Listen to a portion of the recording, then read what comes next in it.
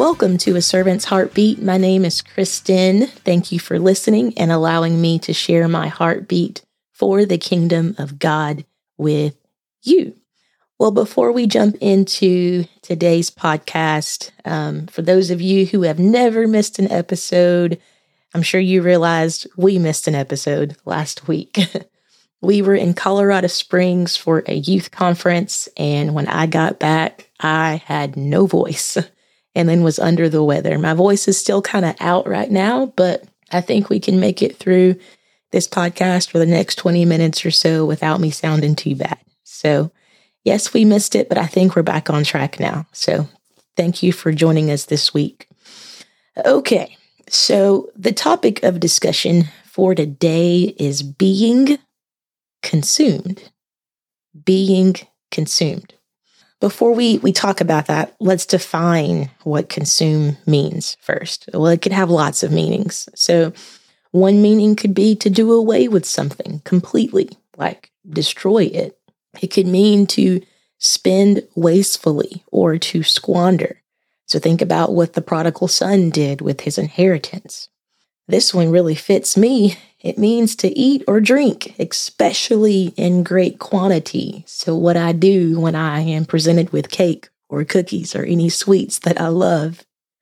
Or another meaning that we're going to spend most of our focus on today, consume is to be completely engaged, engrossed, completely engaged and engrossed. Basically, where is my attention?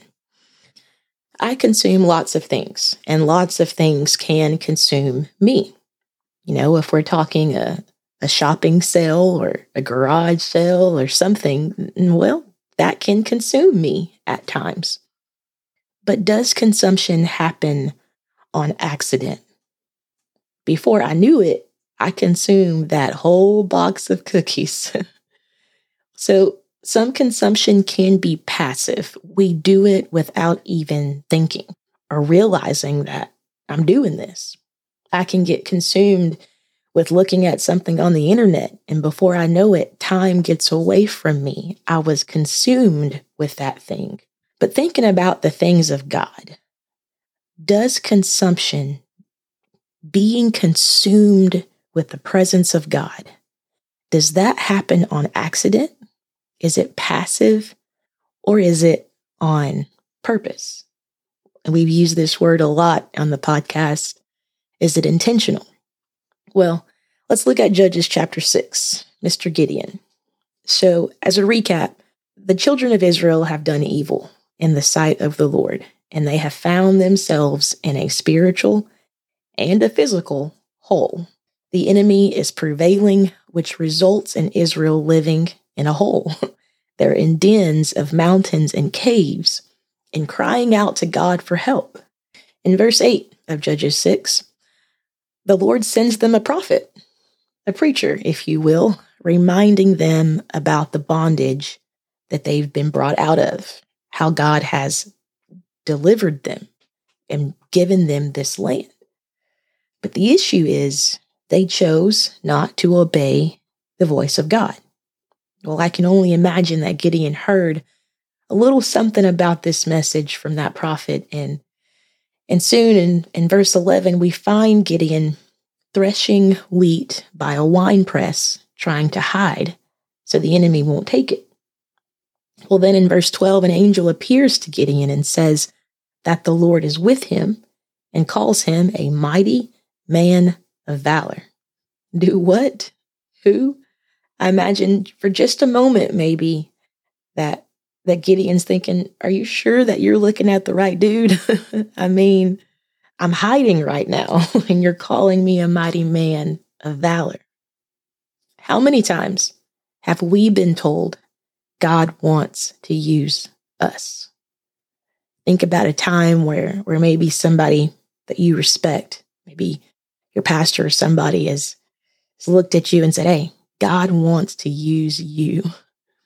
And we think maybe in our current state, maybe we're in a hole, if you will, and we're thinking, Lord, what, me? And we come up with all the reasons why we're unfit. And perhaps we have questions.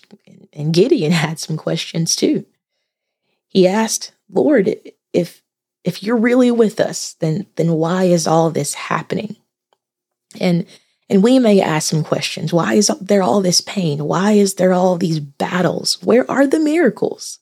I've heard about the good old days and the amazing revivals, but where is that now? Well, in verse 14 and 15, God answers Gideon's questions with direction. He basically says, go, have I not sent thee? How many times have I prayed and laid out all my questions? And I mean, I've had a list of questions. But if I don't get the answer I was looking for, am I still humble, and do I still heed his direction and trust that he will be with me? And God being with me is enough, even if I don't have all the answers to my questions. At verse 17, Gideon wanted a sign that this was surely the Lord talking to him. He wanted confirmation. And we want that too sometimes. You know, how many times have I felt the nudge to do something, and I've thought, well, God, I need to check you on that for a second here. And we do an ID check on God, if you will. But I want to draw your attention to what Gideon did after he asked for that confirmation or for that sign. And by the way, this is before Gideon pulls out the fleece later on in the chapter. So we're not quite to that yet. So in verse 18, he asked the angel of the Lord to tarry or to wait because he was going to bring a present, an offering, a sacrifice. And the angel of the Lord said, all right, he'll wait. Well, to apply this to us really quick, how long has the Lord been waiting on a present or an offering from me? When Gideon came back with the sacrifice, with that present, he set it on a rock. And the angel of the Lord touched the flesh of that sacrifice with his staff. And there rose up fire out of the rock and consumed the sacrifice. Consumed. So tying this into our topic today, Gideon's present, what he gave, his sacrifice, was consumed. Am I completely engaged? Am I consumed with loving and serving God? Well, let's consider this example. Let's think about a little one and someone that kiddo loves. Maybe it's a little girl and her dad. So that kiddo has all kinds of questions for dad. Can I have this? Can I have that? What is this? And then, why, Dad? Why this? Why that? And maybe Dad doesn't give answers to all her questions, but just ask that she simply obey and listen to Dad. Well, one day this little one says, Daddy, wait right here. I want to bring you a present. Remember Gideon's present, his sacrifice, his offering. Well, Dad waits patiently for her. And maybe Dad can hear the ruckus in her room as this little one is doing her best to put together a nice present for Dad. And maybe, like most little ones, she gets a little distracted here and there. And it may take her a little longer to bring this present to Dad. But finally, with joy, she brings this gift to Dad. And he receives it with a very warm heart and a warm smile. But eventually he puts that present down and wraps her in his arms. This little girl is fully consumed with being in Daddy's arms, and Daddy is consumed not so much with the present that she brought him, but rather that she put herself in a place of being consumed with Daddy, a place of giving. Maybe Daddy didn't answer every question that little one had. That's okay. Her relationship with Dad isn't based on the answers to every question she asked. It's about being consumed with Daddy, knowing Him, loving Him, obeying Him, pleasing Him. Am I engaged, consumed with loving God in this way? Completely consumed, loving Him, obeying Him, pleasing Him. How consumed am I with loving God? Well, think about how many times we have heard the phrase, they are on fire for God. When that fire consumes a life, it surrounds that person, and it don't take long for others to realize that they are completely consumed with loving and serving God. I've heard Romans 12:1 countless times, and I'm sure you have too. But have you ever thought about when we present our bodies as a living sacrifice?